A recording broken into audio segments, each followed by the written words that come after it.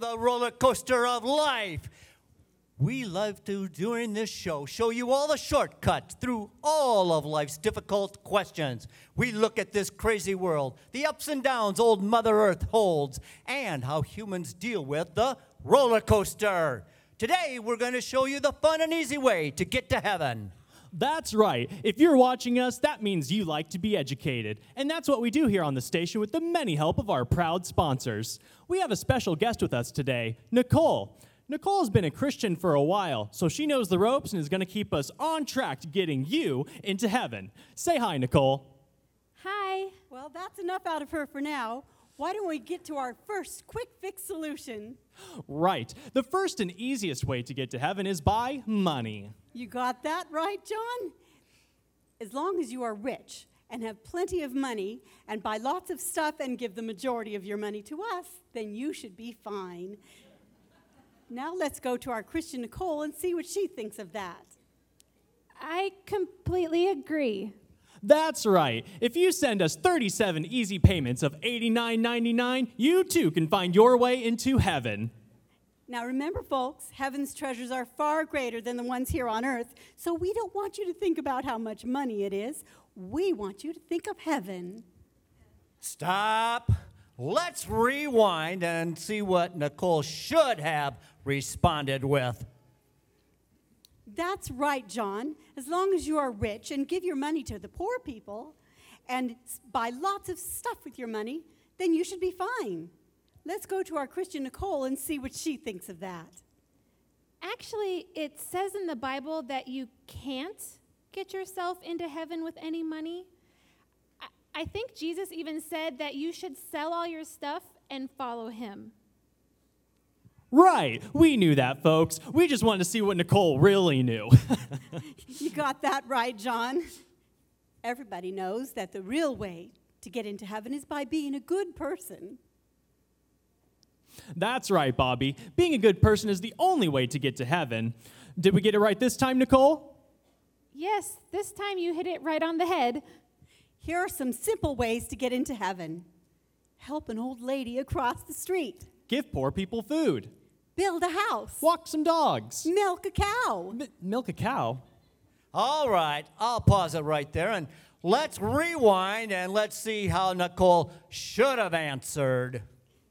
That's right, Bobby. Being a good person is the only way to get into heaven. Did we get it right this time, Nicole? Actually, no. Being a good person won't get you into heaven either. Well, I don't know what we're supposed to do with this roller coaster we're on. Shouldn't this be simple? I'm no expert or anything, but I do know that all you have to do is put your trust in Jesus Christ and follow him the rest of your life, and you will go to heaven. That's it? Yeah. Kind of sounds like a church answer right here in a sermon or something. Well, it's that simple. God made it simple. The hard part is accepting the simplicity God came to offer. Boring. Come on, tell me I got to climb a mountain to Tibet and get enlightened or something. Nope.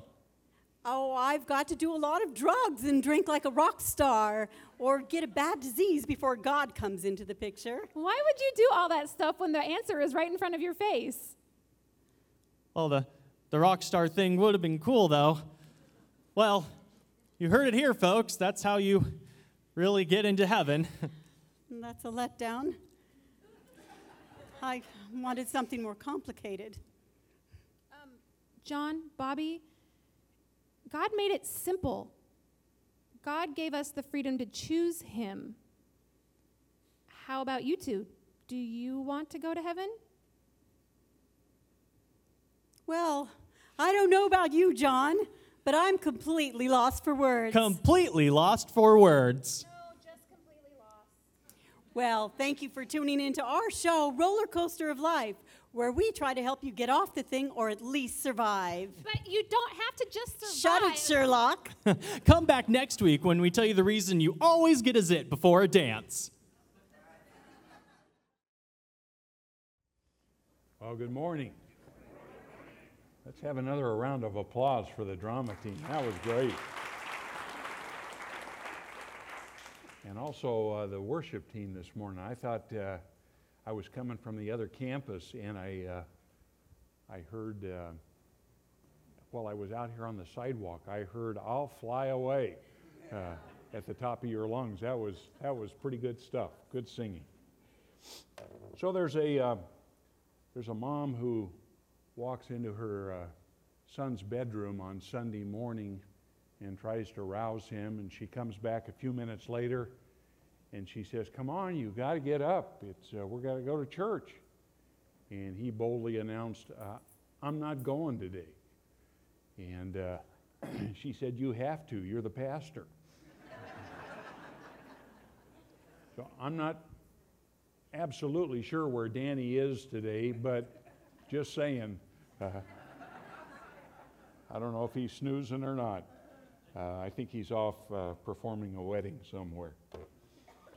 Isn't it incredible what's happened in Houston and Louisiana this week?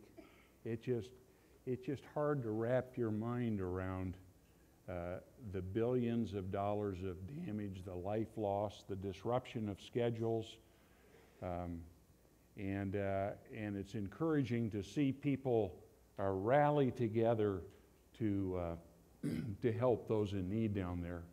And several people in our congregation have called the church office and asked, "Are we doing anything at all to help with this relief effort?" And the answer is yes. We are partnering with another church, and in the month of September, we're going to be sending a gift for the relief effort, and that's good for us to do as we feel another's pain.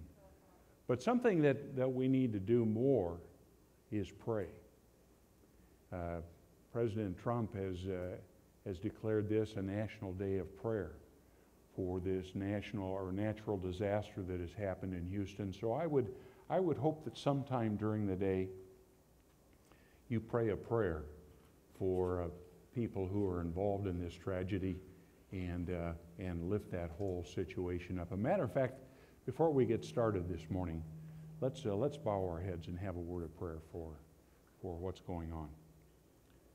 Father, we come to you because this situation is so much bigger than the human mind or the human abilities have the ability to handle. And we lift up Houston and the entire Gulf to you this day. In their moment of need, we remember them in prayer. We think especially right now of the believers in that area, and we pray that their hearts would be encouraged by your Spirit.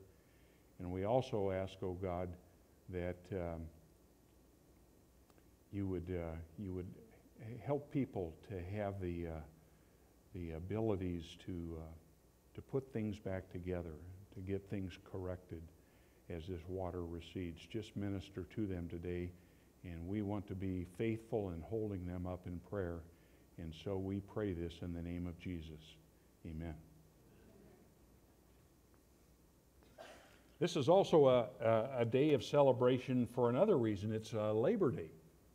And Labor Day started back in the late 1800s when men and women were working 12 hours a day and 7 days a week, and some unions got together and said, "This has got to stop. We've got to get a more civilized work week available to us." And so we have them to thank for that. But this is a tribute day to everyone who has worked or is working right now for the contribution that you have made to the fabric of America. And so don't just let this day go by tomorrow as a day off and not think anything about it. This is really a day of honoring you for the work that you have done, and we celebrate that. We also want to celebrate today something that is very and vital important to each one of us here. And I'm going to tell you a couple of stories, and you'll quickly see where I'm going with this celebration. When my son was 10 years old, he and I and a couple of other friends flew to northern British Columbia to a fishing lodge. And we landed at this lodge on a lake that was 14 miles long. And believe me, the fishing was good. And I've got my son here in this service as a witness, so if you don't believe me as a fisherman, ask him. He'll tell you that it was really good. Well, there were a couple of brothers in this fishing camp this week with us, and they had heard about another lake that wasn't too far from the lake we were staying on, and there was a float plane available for us to go to this other lake. So these two brothers went up and they fished for a day, and when they came back, they said, if you think this fishing is good, that fishing is unbelievable. The only problem was, before the day was over, they had capsized their boat and lost absolutely everything they took with them, including a spin casting outfit that this one brother's father had given to him 40 years before. And he was pretty distraught that he had lost this. Well, the next day, after hearing that fishing report, my son and I signed up and said, yeah, take us up there to go fishing. And we landed on this lake that was 2 miles wide and 6 miles long. And the captain of the plane set us up in our boats, gave us our lunches for the day, and said, I'll be back at 7 o'clock tonight. Have a great day. And we started fishing, and the fishing was fantastic. 23 to 25-inch trout every time your line was in the water. It was so good that my son in the mid-morning said, Dad, can I rest for a while? My arms are tired. It was unbelievable. Well, we're fishing along this reed bed, and lo and behold, I hit a snag.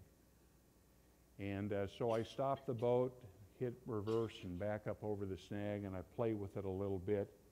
And then I break it loose and I start to reel it up. And on the end of my line was this guy's fishing pole. And I was so excited to see it, and I said, this is Sonny's fishing pole. I can't wait to get back to camp tonight so that he can see this thing. So as soon as we landed back at the lodge, I was looking for Sonny. And when he saw me and I saw him, I handed him this pole, and I said, look what I found up at the other lake, on the bottom of the lake. And he started crying like a baby.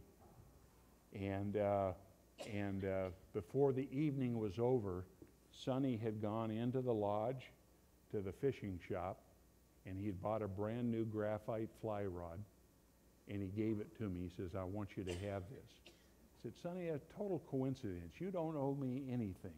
He said, no, you have to take this rod. Please accept it for finding my dad's gift to me. Now, that's what I would call an unexpected gift. It just dropped out of the sky. Got a second story to tell you. A lot of you in here have children. My wife and I have 2 children, both of them adopted. One of them is from Kentucky and the other one is from Korea.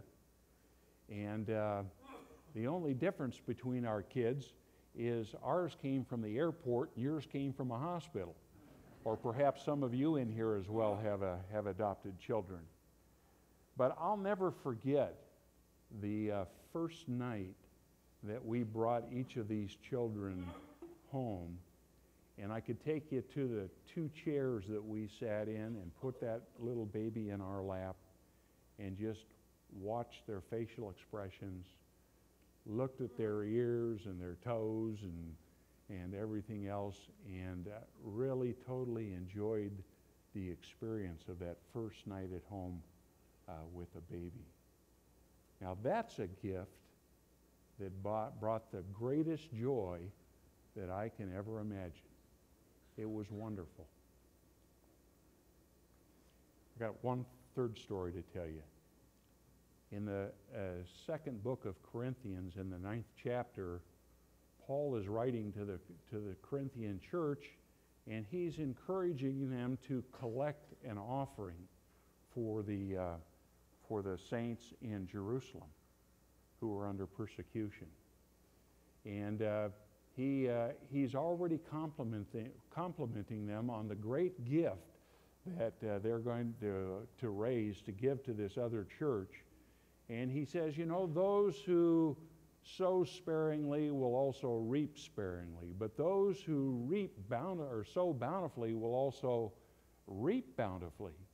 And he's encouraging them as much as he can with human terms, and it's not enough. And so he wants to demonstrate for them what real giving is all about.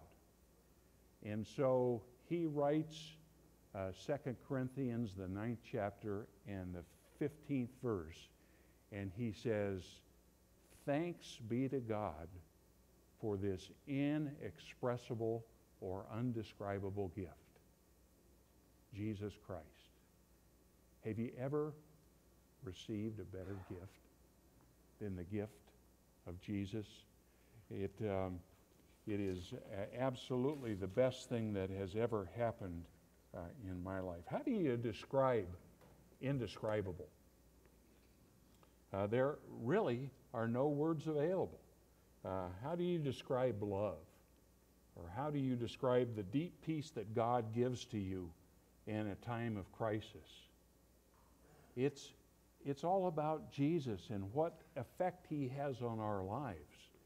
And when he has this effect on our lives, he is indescribable. He cannot be explained. Webster says it this way: something surpassing description. What kind of gift would you have to get for it to be indescribable? Well, I like the graphite fly rod pretty well, but I could explain it, I could describe it. When Jesus came into my life, there was no explaining it.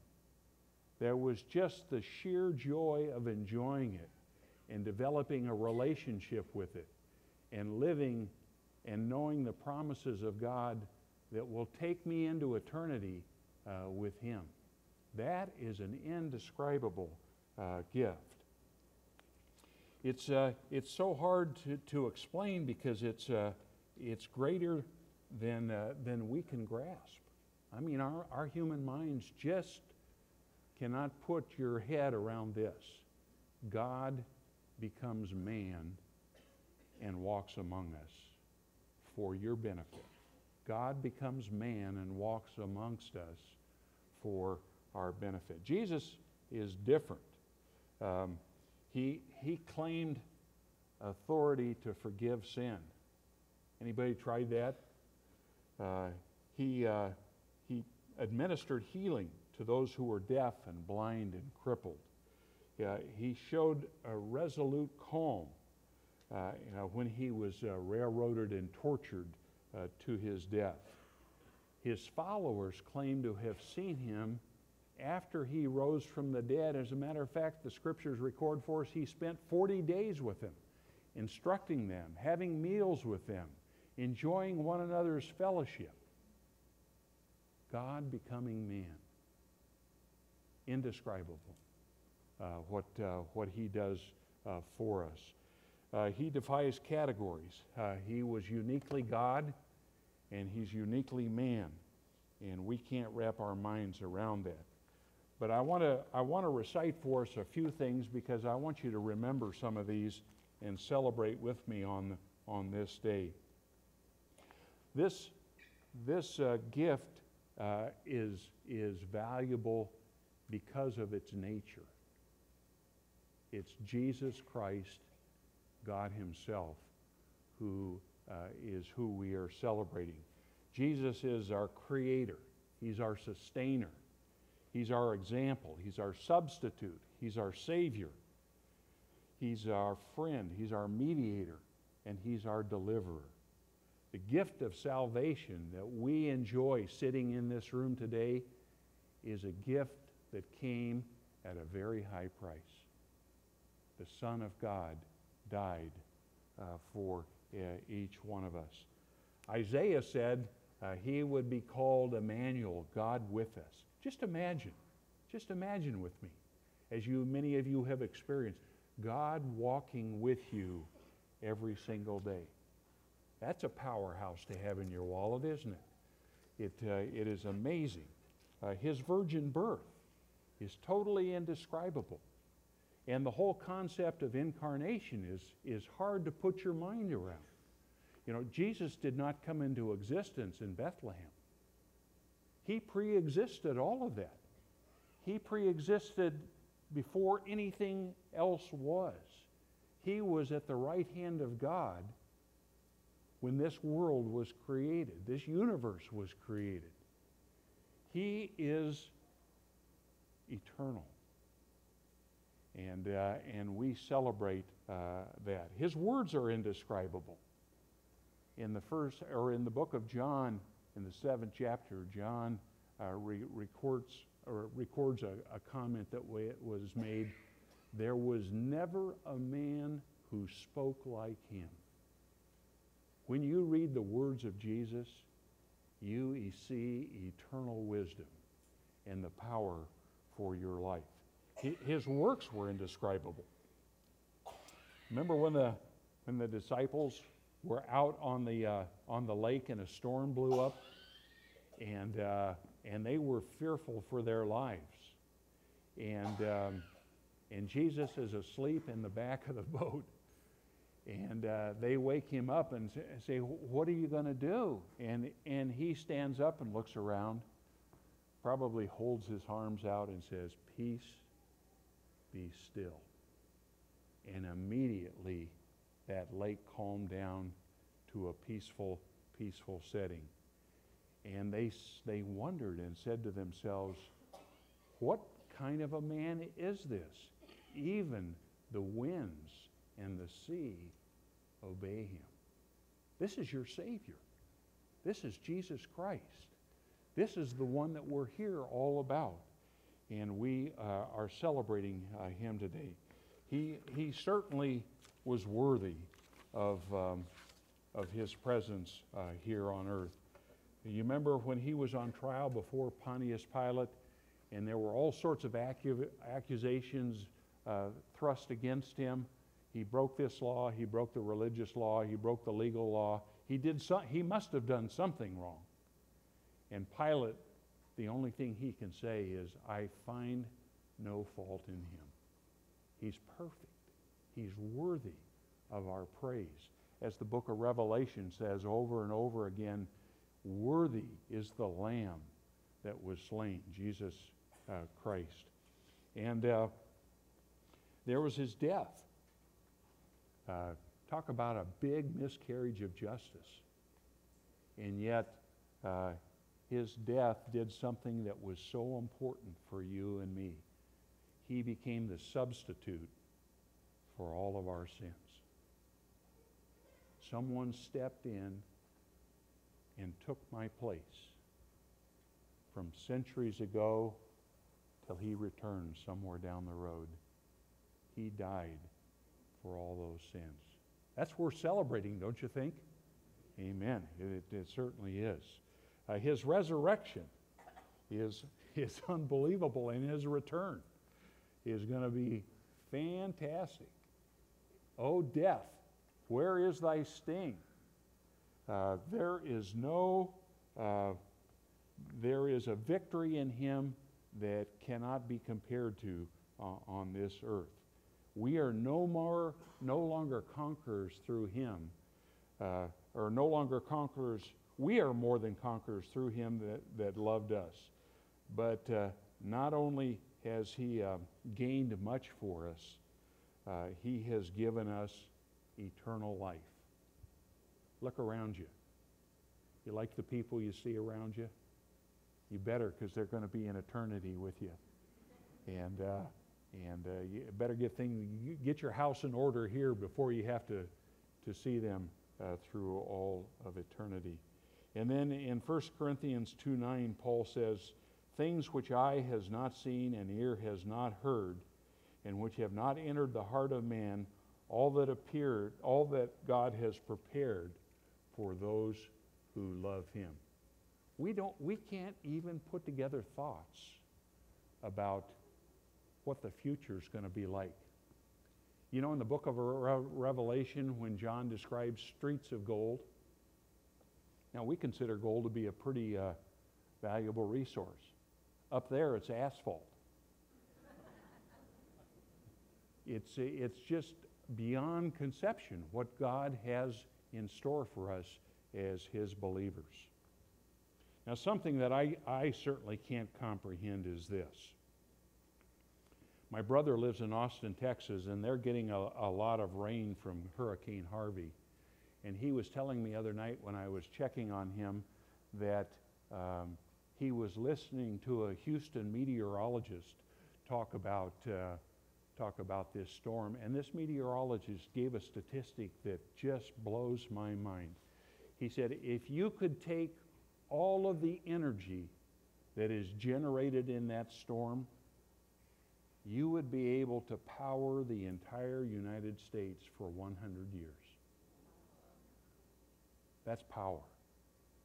And in the book of Colossians, Paul says in the 17th verse of the first chapter, Jesus Christ is before all things, and in Him all things hold together. He's holding this whole thing together. I want to celebrate Him. I want to celebrate my Savior, my Sustainer, the one who holds me beyond what this world could even possibly do. Now, Jesus is also indescribable because of His purpose in coming to earth. And this is real quick, but it will make a lot of sense to you. When God looked down on us, He said, I don't think they need more wealth. I don't think they need better schools. I don't think they need a better transportation system.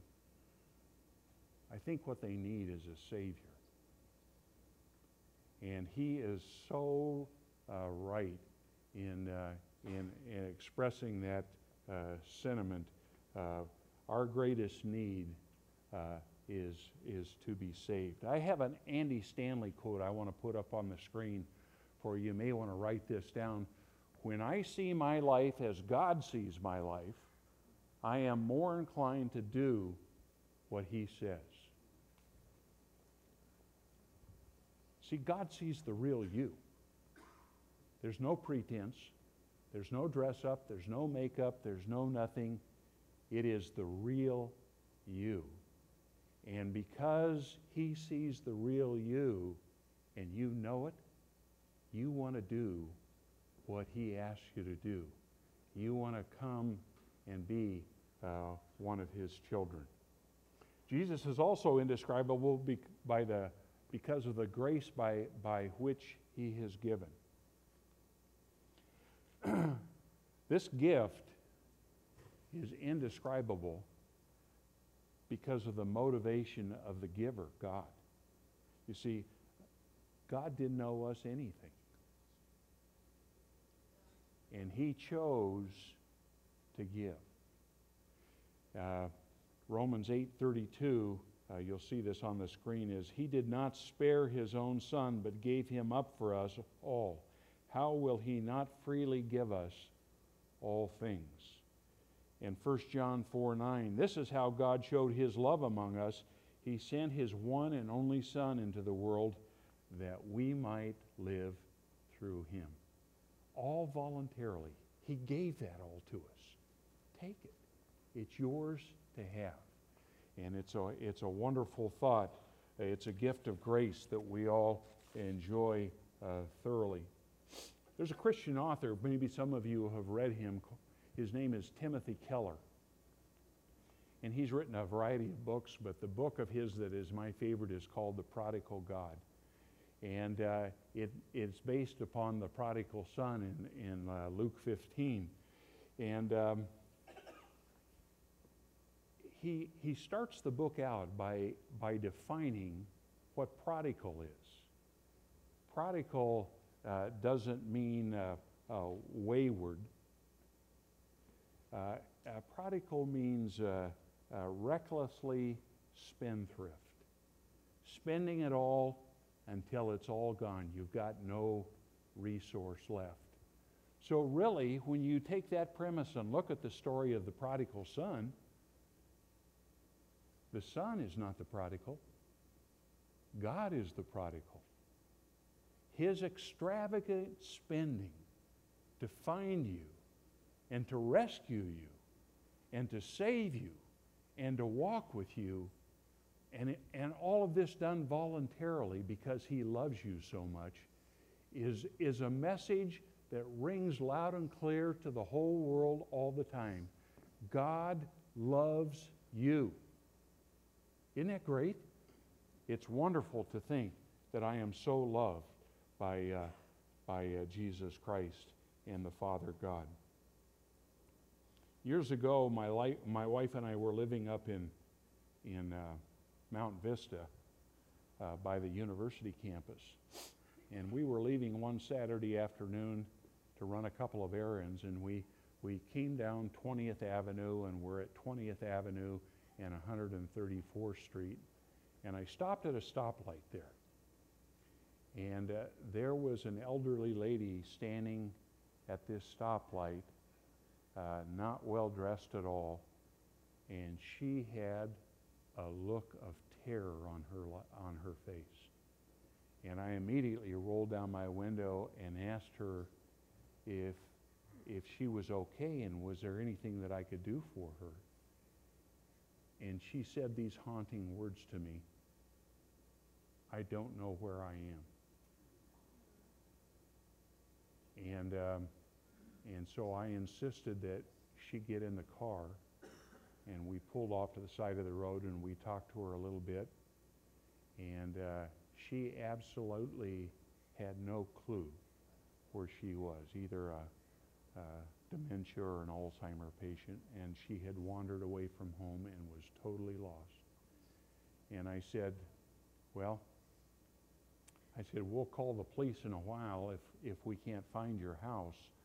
But from that spot, I kept driving in larger circles around this area, bigger and bigger circles, and pretty soon we were 3.5 miles from where we started.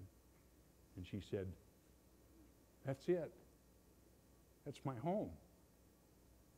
And we pulled into the driveway and made sure that she got in the house and tried to encourage her to call a family member and reconnect with them. There's nothing more important in life than being found.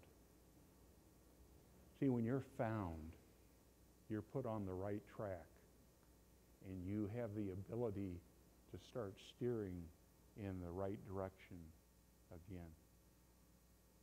Every believer here this morning, in all three services, at some point in their life has been found. And praise God for the finding. We celebrate you, Jesus, because you love us so much that you voluntarily came to this earth to find me, to find you. It's amazing. It's absolutely amazing how much we are loved. And finally this morning I want to finish up with this. This is all great on the big picture. But if it doesn't have a personal effect on you, then it is of no value at all. And so I just made a quick list here for you of when Jesus finds you, what it means. Your sins are forgiven. You're adopted into his family. You're guaranteed citizenship in heaven.